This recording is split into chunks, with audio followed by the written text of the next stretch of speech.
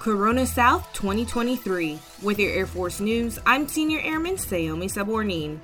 Leaders from the Department of the Air Force gathered for Corona South 2023 at MacDill Air Force Base, Florida earlier this month. The three-day summit provided Chief of Staff of the Air Force General C.Q. Brown Jr. and Chief Master Sergeant of the Air Force Joanne Bass a forum to discuss global concerns and the Air Force's operational strategy within the Joint Force. On the final day, Brown and Bass spoke on the importance of mental health, recruiting and retaining airmen, the capabilities of younger airmen, and how the Air Force will continue to implement change to stay ahead of pacing threats.